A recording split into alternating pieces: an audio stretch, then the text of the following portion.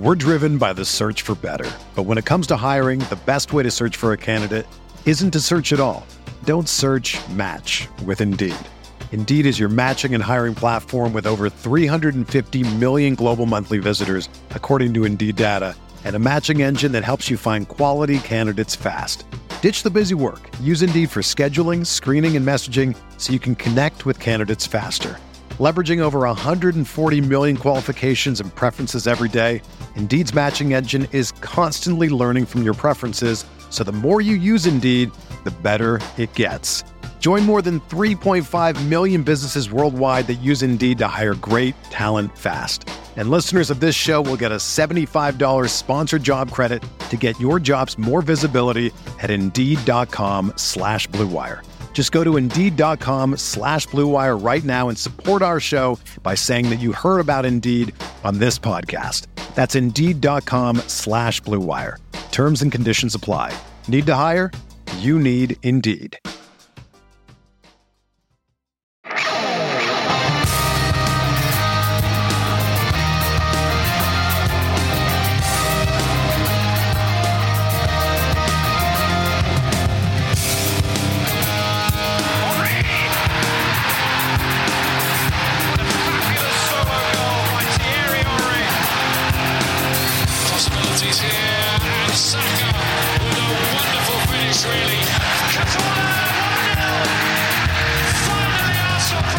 You know what? After all these years, I'm starting to rethink my thoughts on punctuality. This is the Arsenal Vision post-match podcast. My name is Elliot Smith. You can block me on Twitter, Yankee Gunner. Yeah, I mean, look, I'm not going to sit here and lie to you. It's not what I do. It's not what I'm about. I tell you the unvarnished truth. You tell me that you hate it, but that's how this works. And so I'm going to be honest.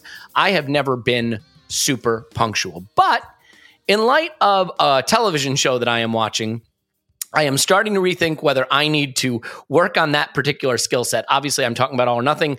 I want to let you know there will be some thematic discussion of All or Nothing today. What I mean by thematic is like some things that have raised thoughts about the club, about the manager, about the players, but without ideally going into specific moments in the show that might ruin it for you if you haven't watched yet. So in other words, if you find themes to be spoilery, there may be some of that, but we will try not to spoil like, oh, remember when this guy did this specifically. So tightrope walk that we will do, and I'm sure we will at no point violate the rules that I've just outlined.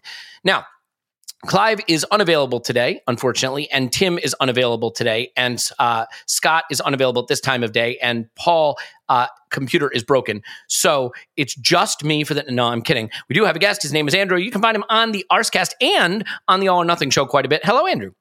Hello, Elliot. How are you? Yeah, I'm good.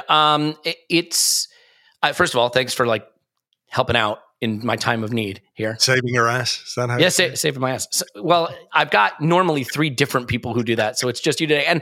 And just to get a little bit inside podcasting, so there's a recording environment that I normally use, and for whatever reason, my login to that recording environment wasn't working, and so we're using your login to that recording environment, and so I feel like I'm playing away.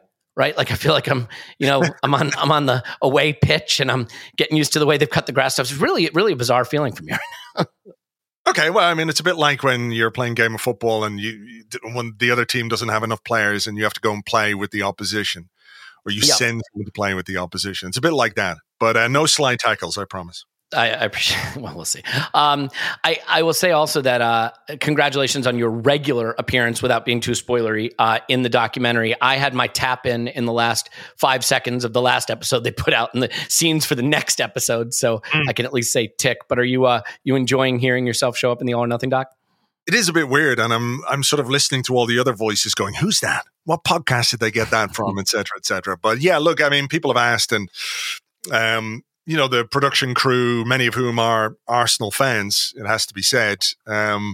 This wasn't sort of written and directed by Jeff Bezos, you know, from his millionaire or billionaire's lair, wherever that is. But, you know, they're Arsenal fans, so they came and looked for permission to use certain clips and certain snippets from the podcast, which, you know, I'm happy enough to do. And yeah, it's quite interesting to hear yourself as part of something that is, you know, obviously being watched by a lot of people and enjoyed by a lot of people as well, I think. Yeah. Well, I mean, to be fair, your show is listened to and enjoyed by a lot of people regularly. So that's not totally unknown to you. What I will tell you that it was a little different for me because they said, we want to use this clip of audio for you, but we want to let you know that when your audio is playing, there'll be a caption on the screen that says you need to stick to baseball. So, I wasn't sure, but I just said yes to it anyway. You're right. It's funny. I really liked episodes 1 through 3 and I thought there were some insights in it, but like for me, it felt more like recap of football season while getting to know the players a bit, which was kind of fun. These episodes, though, I think it took the show and the insights and the understanding up a level. I'm curious if, first of all, you're enjoying them and you agree that this latest drop, as the kids say, had a lot more meat on the bone. Yeah, I think they did. Obviously, without going into any specifics or too many specifics, there's a lot of Aubameyang in episodes 4 and 5, and that, of course, was a major thing last season. I don't know how many podcast hours we must have spent between us discussing that situation, what would happen, what could happen, what's the best thing to happen. And behind the scenes, you get some insight into sort of how it went down and how it was reacted to inside. And I think there's something very interesting about how it all played out in the end. When you do watch these episodes, there's a particular point of view within the club, and then there is Mikel Arteta's point of view. That was so interesting to me. Yeah. What do you think of that? I thought that was fascinating because clearly they have backed him to make the right decision that he feels was the right decision, even if they might have had some concerns over that. I think it's perfectly normal. I mean, if everybody else was saying, well, this is our captain, our highest paid player, it leaves us short up front. If we all had those concerns, we're not alone. They had those concerns as well. So it was quite interesting to see that sort of play out. But in the end, we all know what happened and how it all went down. And the manager's mind was not for changing. Yeah, it sort of confirms where the locus of power is related to player movement and player decisions, and it rests with the manager. And I think that's good. I think it should. I do think it's interesting as I watched it, because the funny thing is, I've spoken a lot about this last season, and there were times when I felt one of your jobs as a manager is to find a way to make these tricky situations work. Clearly, the leadership at the club felt similarly, but as I watched it, and maybe this is as Amazon intended, but as I watched it, I found myself thinking, I don't see how there's a way back. It would have felt very strange. If you think about this as a TV show, it would have felt weird reintroducing that character at that point in the TV show, if you know what I mean. Like Pam Ewing or Bobby Ewing, wasn't he? Yeah, exactly. Pam Ewing appears in the shower. Yeah, that's a show that came out like a couple of years ago, by the way, not an old show. Nobody's gonna have any clue what I'm talking about. No clue.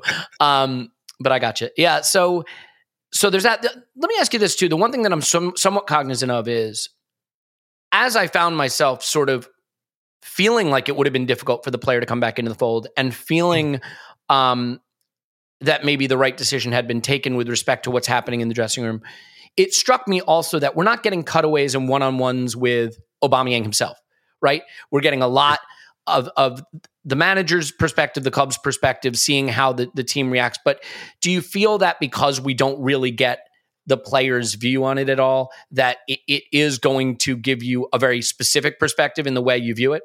Yeah, I would have liked a bit more Aubameyang, but I guess my guess is anyway that there is probably some kind of NDA involved in his contract termination and his departure, and maybe going into detail could have been in breach of that. I'm not 100% sure. I see what you mean. I mean, what did strike me is, people will have seen the news story, so this is not a spoiler. There were stories doing the rounds during the week about how Mikel Arteta kept a dossier on Aubameyang and his various misdemeanors, transgressions, and everything else, the transgressions, and that what you're led to believe. I think the story that we've been presented in many ways by the club over the last number of months, and certainly when all this was happening, was that this was a cumulative issue where just so many things happened. It was lying in the sand time.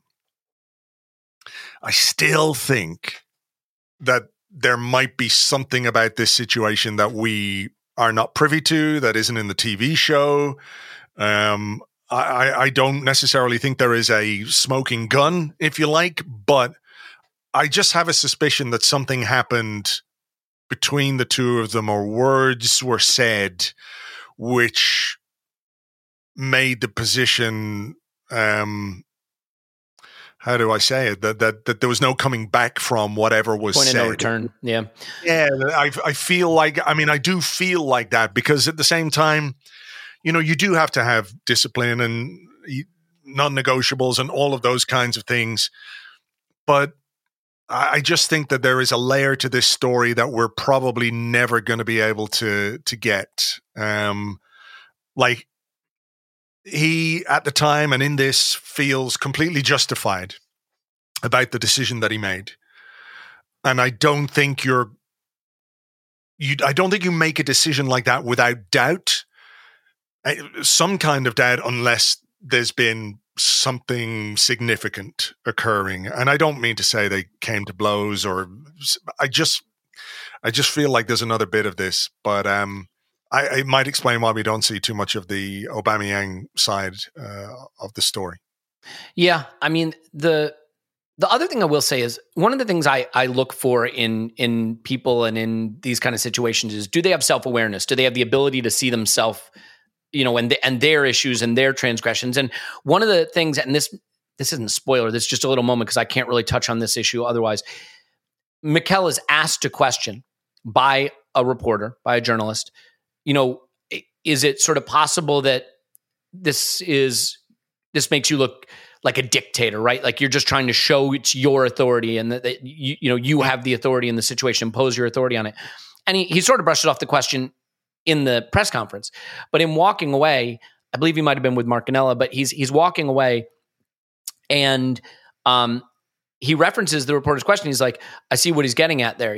He's got a point, but it's really not about me. The thing I liked about it is it reflects a self-awareness that, like, I understand the point that people will have that I'm just trying to be a dictator, but no, here's why I'm doing it. And I really need to make sure that I'm careful with this, because the sense that I really got, that I have to admit, I maybe wasn't as forgiving of or understanding of in the season, in the moment, and I'm still not, sure how I feel. It's evolving. These things are always evolving. Is that he's very cognizant of setting standards for the other players, and the concern that you have this captain, this leader, this flashy guy who's a big personality in the dressing room, and that the players will emulate his behavior. There is a concern about that. And later on in that very episode, there's talking about, like, some of you are training well and some of you are training like crap. And if I'd been it's during his COVID absence, he would have kicked some out. I think you can see that there may have been more to this, that there might have been a fear that there was going to be contamination that occurred if this behavior and this influence was left in the dressing room. And I'm wondering if you think, especially given how young the side is, that was in his mind and in his thoughts in terms of how he had to deal with this. Yeah, I think it makes a lot of sense, actually, when you say that.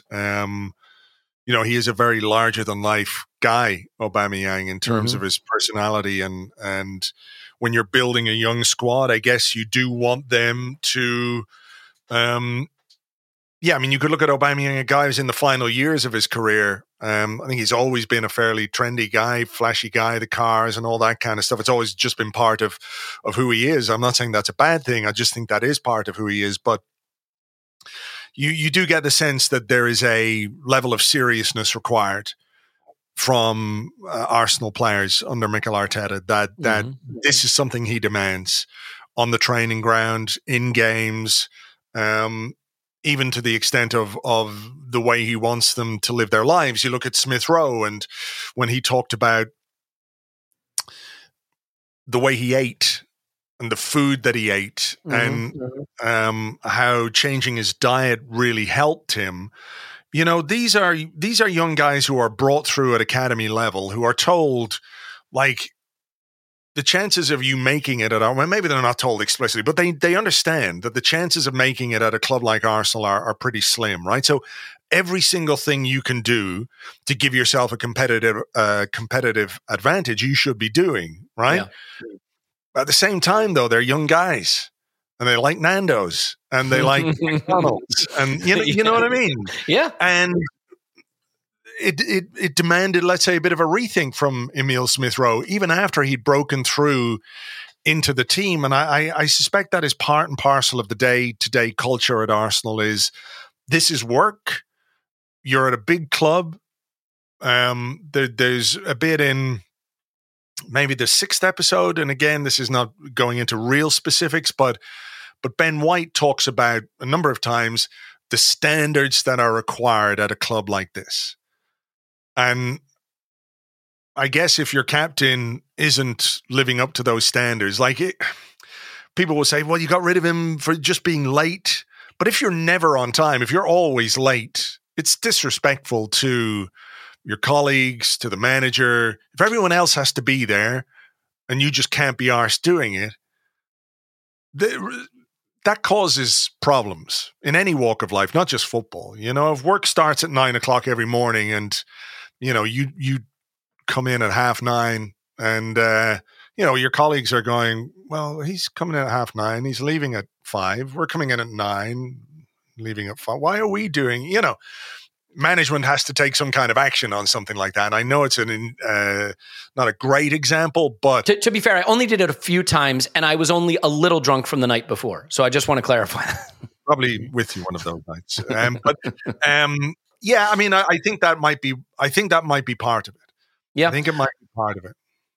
I have to admit, right? Like, you can't watch this show without getting more connected emotionally to some of the players and the manager. It gets me super fired up to I mean, I was going to say to root for them this season, but if I was going to root for them this season anyway. So it sounds silly, but if you get what I mean, it just increases the intensity of that excitement and that passion for them. It got me thinking, though. So I'm watching this series with my wife, who doesn't really follow the football because there's just too much of it around her at all times. And she's loved Arteta through this. And at one point, as we're watching this second tranche of shows, she turns to me and she's like, it's getting a bit intense, isn't it? And I noticed it too, actually. It struck me when she said it that you need I wanted the pressure valve to release. Now the show is doing that to you, right? The show is ratcheting up the pressure and the intensity, but it made me wonder, do you get the sense that he could add another club to his bag, so to speak, that a joke and a laugh wouldn't hurt him, a bit in terms, and he may have it, and the show's just choosing to play this angle, but there's so much passion, intensity, expectation. There's vulnerability too, which is good. I think that's another level. But I found myself feeling almost anxious at times in the show because his intensity is so infectious, even through the screen, that I wonder, I look at someone like Klopp, and this is all from, such a distance, so we don't know, and the show is giving you just a window, but Klopp in his own way can just be really goofy. And I'm wondering if you think that as Arteta matures into the job, or if you even think he needs it, there's a layer of sort of lightness that can be added to the tools he's using with his players to relieve some of that pressure, especially when you get into situations like the NLD or the Newcastle game late in the season, because that intensity starts to feel a little suffocating when you're watching. Yeah, I mean, there is a bit of that in the 6th episode. I think there's a bit more of Arteta, the person, the human. Let's face it, Mikel Arteta is never going to have his own Netflix stand-up special, is he? He's not that kind of guy. I'm not saying he can't have fun, but I think he's a guy who's pretty intense. He's not going to be Jerry Seinfeld. What's the deal with these footballers? I think that's just the way he operates. I think it's just who he is. I think to when you think about everybody in the world who plays football, every single person who plays the game and loves the game, to go from San Sebastian, to go to the Barcelona Academy, to go to Paris Saint-Germain, to go to Rangers, to go to Everton, to come to Arsenal, that guy has worked so hard to do that because he was a good footballer. I really liked Mikel Arteta as a footballer, and I wished actually we had signed him from Everton a good few years before we did. But I think it's just who he is, and that's the way he wants his players to behave. Again, I think part of it is narrative. Part of it is the way the show is being scripted and sculpted and presented to us. Like, I'm sure there's loads of stuff, fun stuff that happens on the training ground, but you can't do a show where, like, Arsenal haven't scored in 4,000 hours of football. And then he's juggling. Exactly. He's on a unicycle. I don't know that that's going to really fit into the show. But as I said, there is a bit more of Mikel Arteta, the person, in episode 6. And actually, you're talking about getting to see more of the players and rooting for them a bit more. Like, can I ask you a question? Yeah, please. How have you viewed Granit Xhaka through this series? It's funny you ask that because I have a little notepad. This is going to sound super normal, like a thing that normal people do, but I've been taking notes as I watch because I do get caught up in things as I watch them. This happens to me with the games. And then it ends and I go, I don't remember anything that happened because I was just so caught in the moment. And like in bold, underlined, I'm loving Granit Xhaka, right? Like and this is the thing, and it's a beautiful thing about the show, and it's a reason why I'm glad we have it, because you can look, you have to be able to recognize that the first goal of these players is to step on the pitch and play the football well. Right. I think it's pretty funny when Lacazette's asked, which do you prefer, the journey or the destination? He's like, the destination. And he's like, wrong. It's the journey. you had a 50-50 chance and you blew it. But like, but that's kind of how footballers need to think, right? Like, if I step on the pitch and I score 3 goals and we win the game and we raise the trophy, I did my job. Right now, I get that it's not that black and white. But so I don't want to pretend that the things that have frustrated me about Granit Xhaka were always wrong. I'm wrong. I'm bad. I mean, maybe, fair enough. But yes, you see, and it should be obvious. There's a reason every manager has picked him, the reason he was a captain, the reason he's so loved in the dressing room, the reason he's able to come back from what happened out on that pitch on the day that we don't need to, revisit. Because it's hard not to like this guy when you get close to his attitude, his professionalism, how much he cares. The moment after the Man City game, I wanted to reach through the screen and give this guy a hug, right? And of course, I can tell you, on a podcast that day, I wasn't saying that. No, right? That's for sure. And to be fair, both sides of that coin are real parts of the game. It's okay after that Man City game, as a fan and an analyst of the game, to be frustrated with what happened with that guy on the pitch, to the extent that you think he even did anything wrong. Let's be fair. I think I probably came down on the side of it's a harsh penalty, just to be clear, just in case anyone wants to go back and listen to that episode. But you mean the second Man City game? Yeah. Yes, sorry, yeah, the one we played great and lost. Yeah, I mean, he had incidents in both, to be fair. But setting that aside, yeah, like I like getting to see the things that make me love the players that pull on the shirt, because ultimately, while your analysis should be clear-eyed, like I don't think you should just develop a favorite, fall in love with the player, and then not be able to say that they were good or bad or whatever. You know what I mean? Like I like liking the players, and this makes me like them, and this brought me closer to a player that I have had a fractious relationship with as someone who talks about Arsenal. So yes, I liked it. I warmed to him. That's a very, very long and complex answer leading nowhere. So why don't you now, for the sake of clarity, tell me how you felt about Granit Xhaka watching series? I've really warmed to him, and I've warmed to him a lot in the last year, maybe. And I think he comes across as a great guy in this, like a good guy in the dressing room. He's quite funny. There's a bit where he's talking to Saka, which is really, really funny, which I won't spoil for people, but it's very, very good. And like he's frustrated me down the years. He really has frustrated me at times, but I don't doubt his desire to do well for the club. And I think that's part and parcel of why he gets picked a lot. You know, that attitude is very much in line with what the manager wants. He wants players who are driven and ambitious and determined and who care. And I think he really does care. People will say, well, fuck him. You know, he has had loads of chances. He's made loads of mistakes.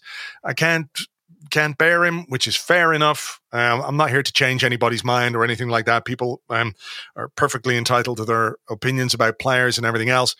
But I warned him, and I think he comes across very well in this series. Yeah, I mean, that's a more succinct way of saying exactly what I was trying to get at. And I think that one of the challenges I might have this season, that we all might have, there is going to be spillover from watching this series in the way we think about the manager, the assistants, the players, because we feel we've gotten an insight. And then they're going to go do things on the pitch. And we're going to have to try to synthesize how we feel based on those two inputs. But it's the things on the pitch that ultimately are going to still matter the most. And one thing that there's so much noise around football, and you can find yourself caught up in the narrative, like an interesting thing to do. If you're on Twitter, for example, you know, a lot of us will have Twitter open while we watch the game. And so you see how people are reacting to an individual player or to how the game's going, and it infects your view of the game. Watch a game with no internet and just watch the game. Then log on to something like Twitter and see how much you align with or don't align with what the narrative is. And it is hard when there's hundreds of messages scrolling past you at light speed about, oh, this guy stinks. And you're like, well, I don't see it that way. But 5 minutes later of reading those messages, you may start to come around to the idea that, maybe he's not having a good. So this show, many people are saying this, I could be wrong. Yeah. And so I think this show can have a similar impact too, in that it's going to lead us naturally to feel a certain way about some of these guys. And then that feeling is going to have an impact on how we look at the season. I have to admit, like, I'm liking them all more, though. There isn't a player really I'm coming away and being like, you know what? On second thought, I don't like. It's like, is there anyone that's come off not so good to you, or where they're leaving you cold? No, I don't think so. I think, you know, obviously part of this is stage managed is the wrong word, yes. But I think, you know, there's probably they're not going to do anything that's going to make anybody come across really poorly. Even Aubameyang, despite whatever happened and everything else, you know, they show him return from the AFCON, doing his training, et cetera, and that must be difficult, you know, training away from the group. When you're a senior player, these are your mates as well. These are your friends. And all of a sudden you're just training, you know, with a fitness coach or whatever it is. But I don't think that there's anybody who's come across as any worse. And, you know, it does tie into what we were all thinking and talking about last season as this team began to develop. And you think about the Leicester game. You know, I know we'd won the North London Derby, but that Leicester game was when I first started to really think there was something going on with this team. Mm-hmm. And I liked the reaction afterwards. I liked Arteta's reaction afterwards where he said, we haven't done anything yet. We've got to stay humble, blah, blah, blah. You know, keep your feet in the ground. That message was pretty consistent. But I think around that game, we started, you know, as a fan base, I'm not speaking for the entire fan base, but just, you know, you started to get the sense that this was a good bunch of lads. You know, they had their flaws. Maybe some of them are still a bit young, a bit raw, developing, et cetera, but they seemed like a likable bunch, you know, who were new and fresh and different and weren't old and from Chelsea or looked like Hank Scorpio or, you know what I mean? The guys that, you know, we'd endured. The guys that we'd endure, because when they give you guys like that, when they give you the old guy from Chelsea, they're supposed to make a difference now. Yeah, that's true. That's why they're signed. We could see that these are guys who, you know, we want them to make a difference now, but we understand that it might take a little bit of time. And I think that understanding coupled with, you know, someone like Ramsdale, just think about what the Twitter storm and all that kind of stuff was around Ramsdale before he signed. Yeah. And how long was it before people were going, hey, you know what? This is a good goalkeeper and a really good guy. What a big personality he is. What a fit he is for this team. So I think all this, the things that we're seeing within this show are sort of backing up things that we came to learn last season as well. And there's probably going to be some disappointing aspects to that over the next few episodes as well, because, there's part of me that goes, this is interesting, but I don't know if I necessarily want to relive. I had the same thought. The season. Yeah, I mean, I don't, because also now you've gotten so close to these players over the course of the season. In the moment when it was happening, I didn't want us, the fans, to be disappointed by the end of the season. I lived through that. Yeah. I don't want to watch them, the players, get their hearts broken. You know what I mean? Now, because much like characters in a show, you're caring about them in a different way, and I don't want to have to watch them go through the crushing disappointment. That's another. I'm curious as to their reaction. I'm curious as to the reactions. Those are some of the things that I like the best. Are the unfiltered reactions, or little bits where they kind of forget the cameras are there, which doesn't happen that often, I don't think. When cameras are there all the time, there must have been a guy before every away game whose job it was to go into the dressing room and put up cameras. Yeah.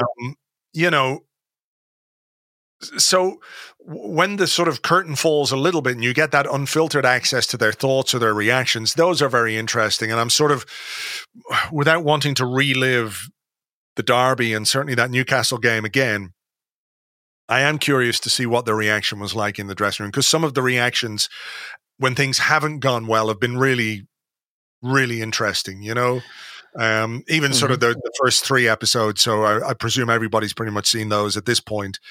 But Ramsdale's reaction to not getting his clean sheet, I like that sort of stuff. So I'm curious to see what the dressing room was like. I presume quiet and disconsolate, but there might be just some people who pipe up and have something to say that makes you think about, what we might do, or might inform what we think we're capable of doing this season. Yeah, I think that's well said. And like the one thing that you do get also, I see the one thing, we've gotten like 7 things already. This isn't the one thing. This is one of the things. There is sometimes this worry that I think fans have, it doesn't matter to them. It's just a paycheck. They collect their huge check. They go, it matters to us. It doesn't matter to them. And what you realize from watching a series like this, right, is this is their life. They do almost nothing else. When they get 2 days off, it's a special treat. But the rest of the time, this is their life. And yes, it's a big paycheck. And I'm not saying they'd bleed for the badge, but I am saying that when you are this wrapped up in something that is this intense with the same group of guys in this kind of combative kind of environment, right, where it's us against them every week, you're going to care.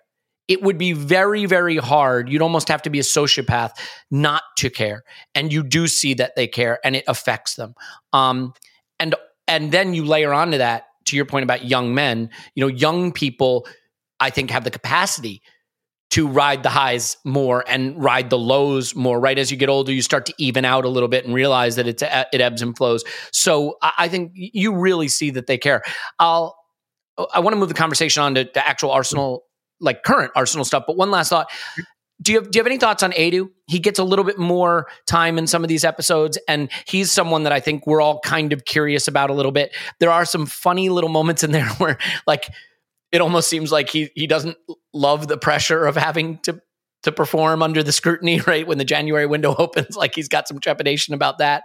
But I'm curious. I mean, he comes across very likable, but I'm curious if what you thought of his sort of credibility and who he is, and just any takeaways that you had from him in the show.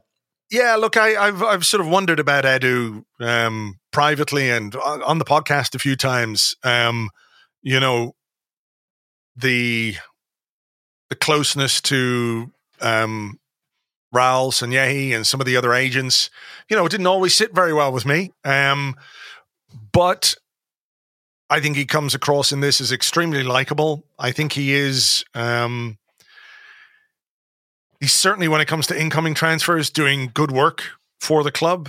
The outgoing thing is a discussion for maybe another day, maybe a discussion for another year. If you think that when we start to sell players next summer or the summer after, there might be players that we don't necessarily want to sell, or, as fans, we would prefer to keep them around, but because they're valuable assets, we might have a better time selling them. But no, I think he comes across very hardworking, good, seems to have a good connection with Arteta. And I think that's important.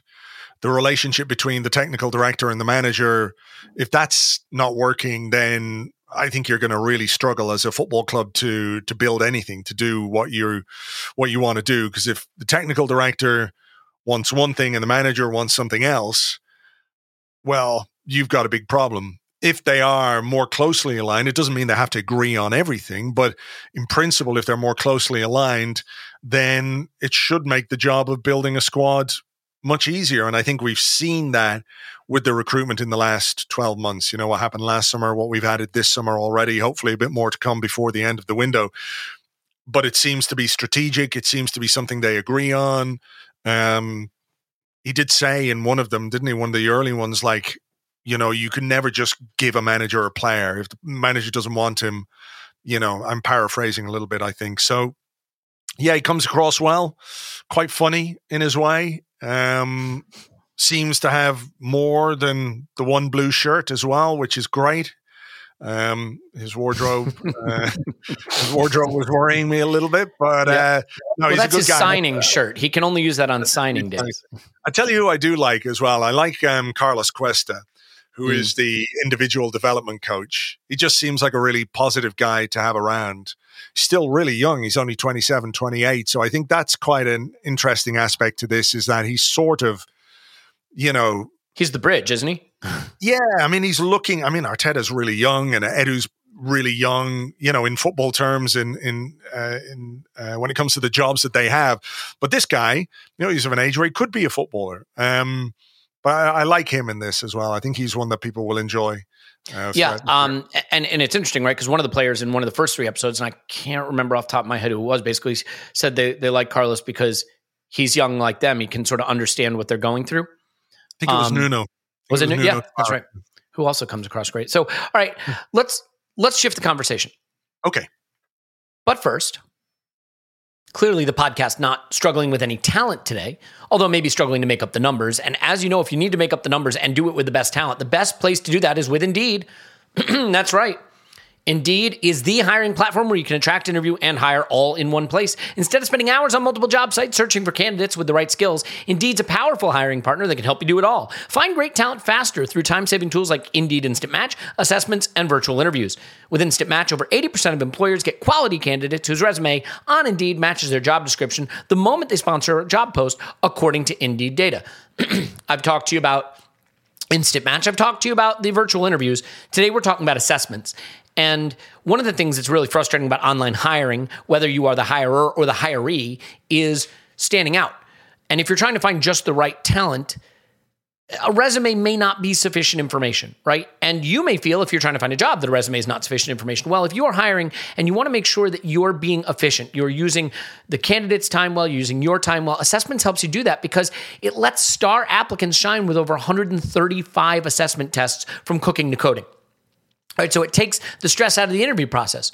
Your candidates get to prove themselves before the interview so that you and the candidate can dive deeper into talking about what's important to both of you, what is important in the job. With Indeed Assessments, you can select for skills that matter most, add from a selection of over 100 hard and soft skills to test your job post, and home in on the candidates with the right skill factors. Okay, it gives you a window also into how the candidate's going to be on the job, which is what the hiring process is meant to do. So, start hiring now with a $75 sponsored job credit to upgrade your job post at Indeed.com/BlueWire. Offer good for a limited time. Claim your $75 credit now at Indeed.com/BlueWire. Indeed.com/BlueWire. Terms and conditions apply. Need to hire? You need Indeed. And a brand new name to us here, and one that I think is pretty cool. The Premier League's back, and our friends at Bookmakers are here to hook you up with some cool memorabilia.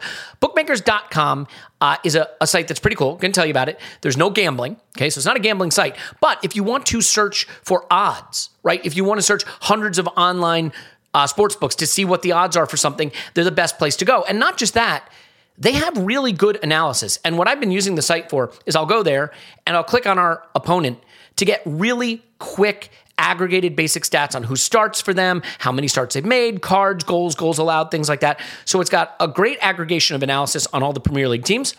Great odds. So you can just say, who has us favored this week against Leicester? Who has us favored to finish top 4? And so all the odds are there, and then you can, find them individual to see how they spread out. In fact, I know Scott, for example, uses betting markets as a key input for his model. So if you are into data, if you are into odds, if you are into the analysis, bookmakers.com is the destination for that. But it's not just that. You're going to be able to check the podcast Twitter later for a chance to win a free Arsenal shirt signed by Charlie George, Tony Adams, and Liam Brady.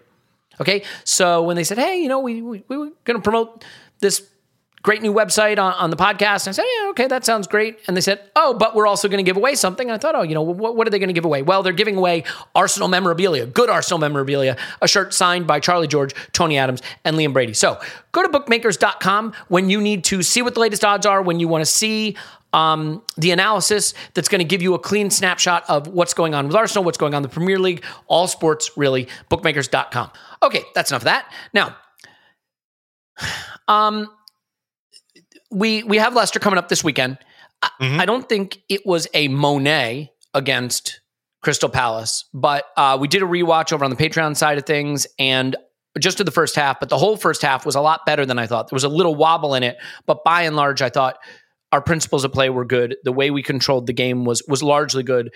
And the team feels pretty settled right now. And so regardless of people coming back into training or, availability changing, I think we can presume that 11 is the 11 we're going to go forward with, at least for as long as it looks like it's working. So do you expect we'll see the same team go out at home against Leicester?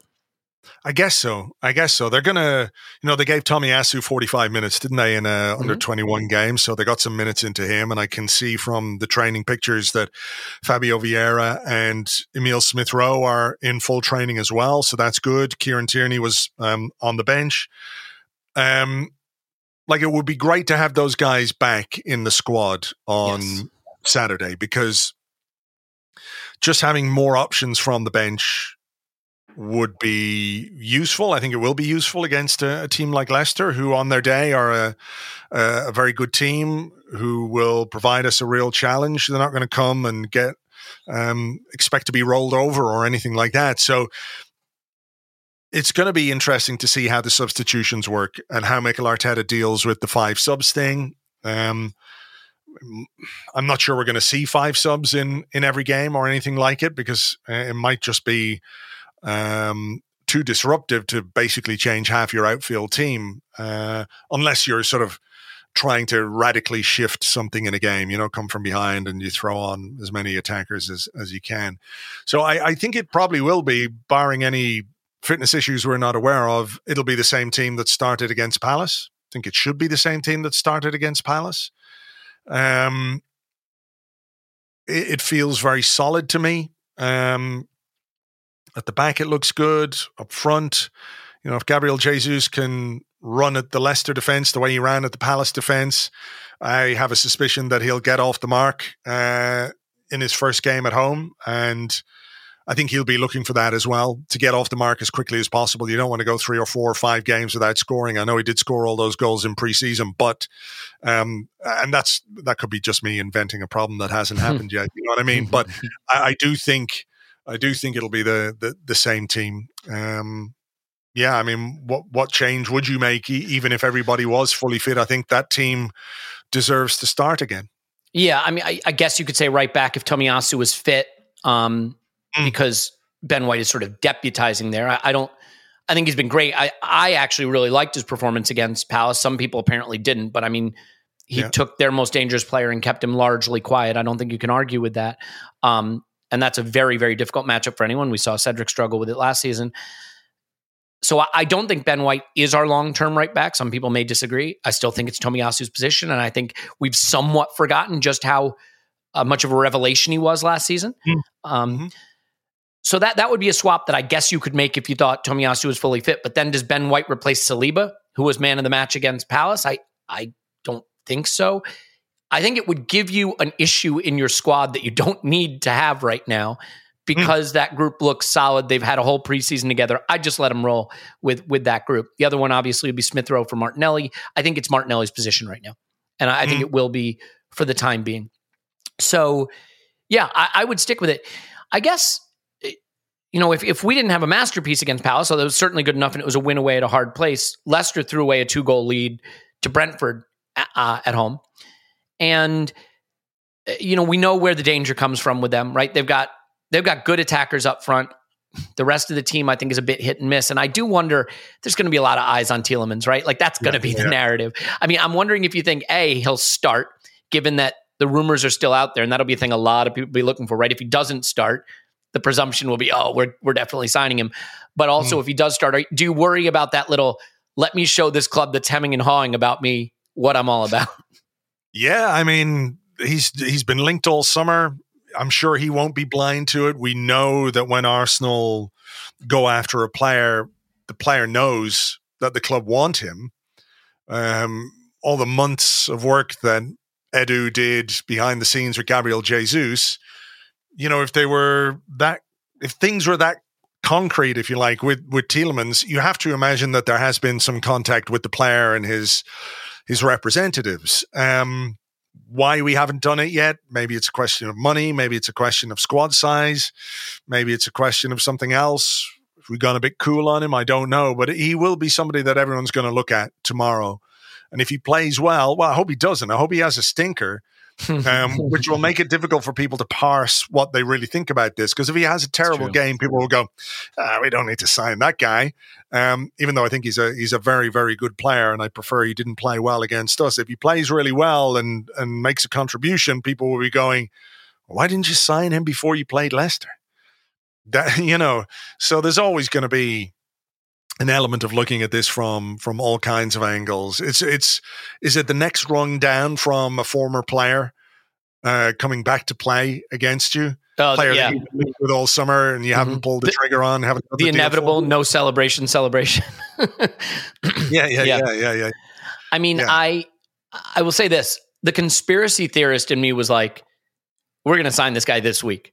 You know what I mean? Or we're going to dramatically push it forward and try to get, because Leicester have been clear all summer. They have to sell to buy. And in my mind, I was like, you know what? You get him on the Thursday before the game. They don't have time to get a replacement in, and you've taken him out. You just make your life that much easier, right? As opposed to buying him earlier in this, 2 weeks earlier, and they can get the replacement in. But again, I realize there's a lot more that goes into it than that. But that was a conspiracy theorist in me. It does not look like that conspiracy theory, like most of them, is going to come to pass. No. One thing I did. Yeah, go ahead. For that, no, not much left of today for that to happen. So there's still tomorrow. Okay. There's the optimist conspiracy theorist in you. The two things that don't usually go hand in hand. One thing I forgot to bring up during our squad discussion actually is Tierney Zinchenko. Tierney did come in and play, and I thought play well in a limited appearance against Palace, but we saw the best and worst is not worst. Worst is overstaying it. We saw the yin and the yang of Zinchenko. How about that? In terms of just how good he can be in our possession game, distribution, a really interesting dynamic with how he and Xhaka shifted positions. Xhaka often appearing outside of Zinchenko, was Zinchenko almost playing in what we consider nominally the 8 position on the left. The left pod really worked, which is something that was continually an issue for us last season. And I think Jesus is also a big part of that as well. But Tierney came on after we saw Zinchenko starting to get roasted a bit. I mean, it was funny. There was one where he got roasted and he's like, well, I'll just be cynical and pull the guy back. And he couldn't even pull the guy back. He couldn't even get to him there.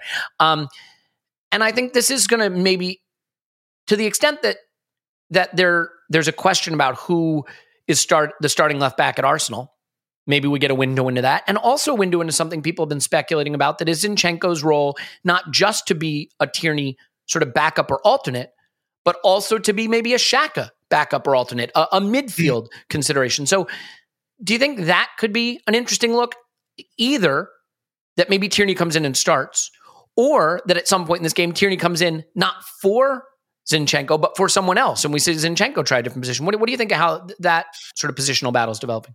I don't really know, because we just don't have any real sample size, or the sample size is way too small to know exactly what Mikel Arteta is going to do with Zinchenko. I mean, obviously, first and foremost, he's backup for Kieran Tierney. We know that because he started at left back against Crystal Palace.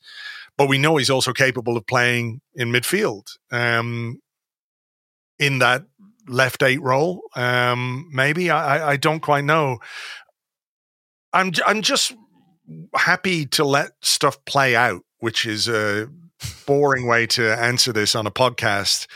And just it runs completely contrary to the goals we have here.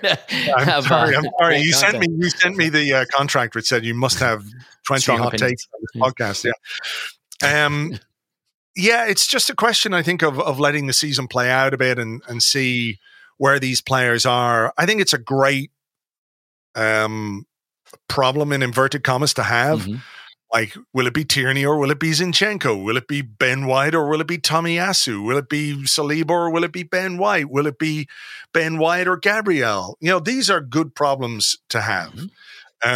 Because like none of them involve the word Mustafi. And that makes my world just a happier place. But on this one, I think we can see, from All or Nothing, actually, that there are things that the manager wants tactically from his team. And every time you hear a player talk about the manager, they're going like, wow, tactically, this guy sees football the way I'd never seen football like that before. I don't really understand the game, And I think some of the recruitment this summer has been done specifically with that sort of versatility in mind, the ability to shift tactically within games and perhaps even in quite subtle ways, like not, okay, we're losing 1-0, let's take off a fullback and throw on a striker kind of way, but where players are positioned, what kind of role they have in the team. So I think Zinchenko gives you options, certainly, in that regard. The ability to shift your formation or shift a little bit within the game. But as for where he's going to play over the course of this season, I don't really know. But I'm just sort of happy to wait it out and see. But technically, he's just such a good footballer, isn't he? I mean, he's just fantastic on the ball. And, the more quality you have on the ball, the more technical quality you have in a team, the better your team is going to be. It's not the be-all and end-all, but I think we've had some players in the not-too-distant past who just technically and maybe even physically haven't been up to the kind of football that Mikel Arteta wants this team to play. And I think that is where we're going, and he's certainly a player who plays a part in that. Yeah. I think it's funny, right? Because I've often said, like, don't worry about depth. Worry about your first 11, worry about starting players. You need to build that quality. But people may misunderstand what I mean about depth, right? Like, Saliba is not a depth addition. Zinchenko is not a depth addition, right? They may not start every game, but that doesn't mean they're depth additions. They are starting caliber players who make us better every time they get to play. And that's more what I mean, right? Don't go get a Cedric to be this guy who could play if you have to, but you'd ideally not like to, right? Like, go get players that you think could go fight and win the starting position on merit. And they make you better. And that's more what I mean, right? So, like, there are guys you bring in or you re-sign. Re-signing is a little different. So let me just stick with bring in, where you're like, man, we're not looking to play them, but we needed numbers. They make up the numbers. Those guys will very rarely make you better, because essentially, if you have to call on them, odds are you're not going to achieve the goals you had for that season, right? So if you lose a Ben White for the season and you have to play a Pablo Mari for the season, you're going to have a worse season. You just are. And you can say, well, we needed to make up the numbers. Well, where did that get you? But if you lose a Ben White and you have to play a Saliba, depending on who you are on the internet and how furiously you want to argue, you're not getting worse, and some might say you're getting better. Your mileage may vary. The point is, these players that we brought in, they're not depth players. They are starting caliber players who can go fight for their position and add something to the team. And I think that is an important distinction, if you get my meaning. No, I know exactly. And, it's a balancing act then to try and keep everybody happy and give everybody enough football. And, if a player doesn't play or doesn't start a couple of games, it's not because you're terrible or you've been dropped per se. It's that, we might need to do things a little bit differently. Like, the Ben White Saliba thing is a really interesting discussion. What happens if Saliba has been playing well, but let's say he's got a little knock or a little ankle strain or something that means he's 70% fit. Like he can come on and do a job from the bench and Ben White starts. Those things we're not necessarily privy to all the time as well. So some of those selection decisions that often feel a little bit baffling, we're like, well, why has he done that? Mm-hmm. But I think managing those areas of the pitch in the best way possible to ensure that we get to next May with as many of those first team players fit and available as possible. You think about Ben White in the Newcastle game. I mean, the poor lad couldn't run. He was just absolutely broken. He'd had a hamstring strain. He was strapped up the wazoo, and part of that is that we just didn't really have credible backup or competition for Ben White. Like you say, you can put Rob Holding in there. And Rob Holding's a good, honest player, but he doesn't give you what Ben White gives you, So I agree, bringing those players in and bringing players in who can start is really important. And it's part of why we still have to get rid of a few as well. Yeah, well said. Last point, then, expectations for Saturday. I think the narrative is so powerful in football. The narrative on Leicester is they're in decline. Right? They don't have the money. They have to sell to buy. They haven't really strengthened. They're missing some players with injury. I look at some of the attackers they can put out there. Madison, Vardy. They have, a few dangerous players. I think it's one of those dismiss them at your peril, but still looking like a team that we should be able to get past is kind of where I'm at. Yeah. Look, you can't take anything for granted in the Premier League. The minute you do, you get found out. No two ways about it. And you can be quite sure that Mikel Arteta will be hammering home that point to his players this week on the training ground, that they've got to work hard. But yeah, why shouldn't we feel confident going into this one? We won away from home at Crystal Palace last week. Good start to the season. It sort of assuaged some of our fears that after pre-season, would we fall at the first hurdle? We didn't. And it's been a tricky place for us to go in recent years. Players feel more confident about results than performances, I think. So they'll be confident going into this one. Home game. Fans are going to be well and truly up for it. It's absolutely sold out as far as I can make out. Weather is going to be good, perhaps a little bit too good. They're talking about 36, 37 degrees, so there's going to be a drinks break. It's going to be tough for the players, and that might be a factor. We've got to factor in the weather as well, who manages that best and everything else. But like you, I think Leicester are a good team. I don't take them for granted, but I'm hopeful that this Arsenal team, a team that I think is capable of going places, can turn up, do the job with the fans right behind them, with some of the exciting players that we've brought in and take home another 3 points. So fingers crossed on that. Yeah, as I often do this time of the week, feel really good about what's going to happen this weekend. And I want to say to you, because it aligns with the conversation we've been having, we had players unavailable today, but you are starting quality. So I don't think it dragged the pod down. It prevented us from getting to our goals. There are maybe one or two people on this podcast that we do need to upgrade, but I think you certainly did the job today. So thank you for that. Thank you. Thank you very much indeed. I'm always happy to be a late sub or whatever it is, super sub, do the job. But I think you do. You're right. You need to crack the whip a little bit with some of these guys.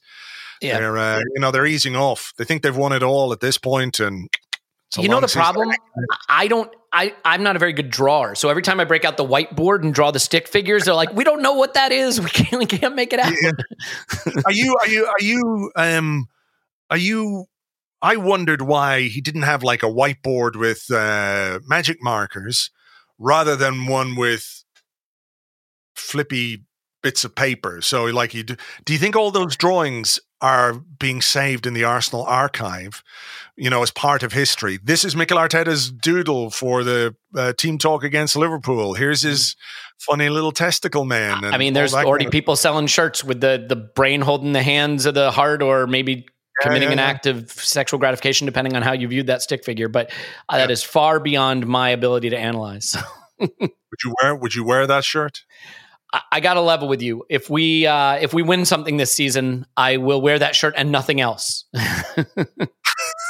I tell you what, if we win something this season, I'll get that tattooed somewhere on me, and there you go. You better hope we don't win the League Cup then, because it's definitely not worth it for that. It'll be more than the League Cup. At least the smart.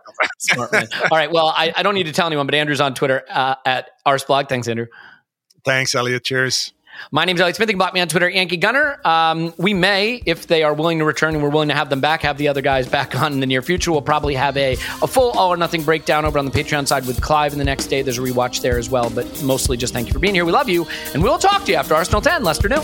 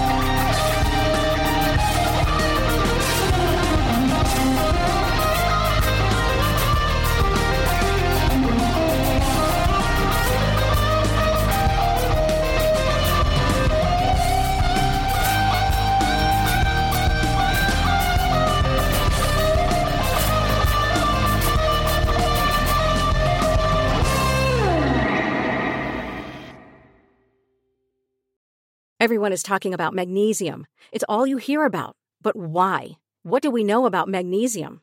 Well, magnesium is the number one mineral that 75% of Americans are deficient in. If you are a woman over 35, magnesium will help you rediscover balance, energy, and vitality. Magnesium supports more than 300 enzymatic reactions in your body, including those involved in hormonal balance. From functional medicine doctors to mental well-being and female hormone experts, we all know that magnesium is the one mineral to improve all aspects of well-being and health. But which one? Magnesium Breakthrough from Bioptimizers, the trusted choice recommended by leading experts with 7 best-absorbed forms of magnesium to ensure your body receives the support it needs for overall well-being. Go to bioptimizers.com/balance today and use code BALANCE10 for 10% off. Support your journey to wellness at bioptimizers.com/balance.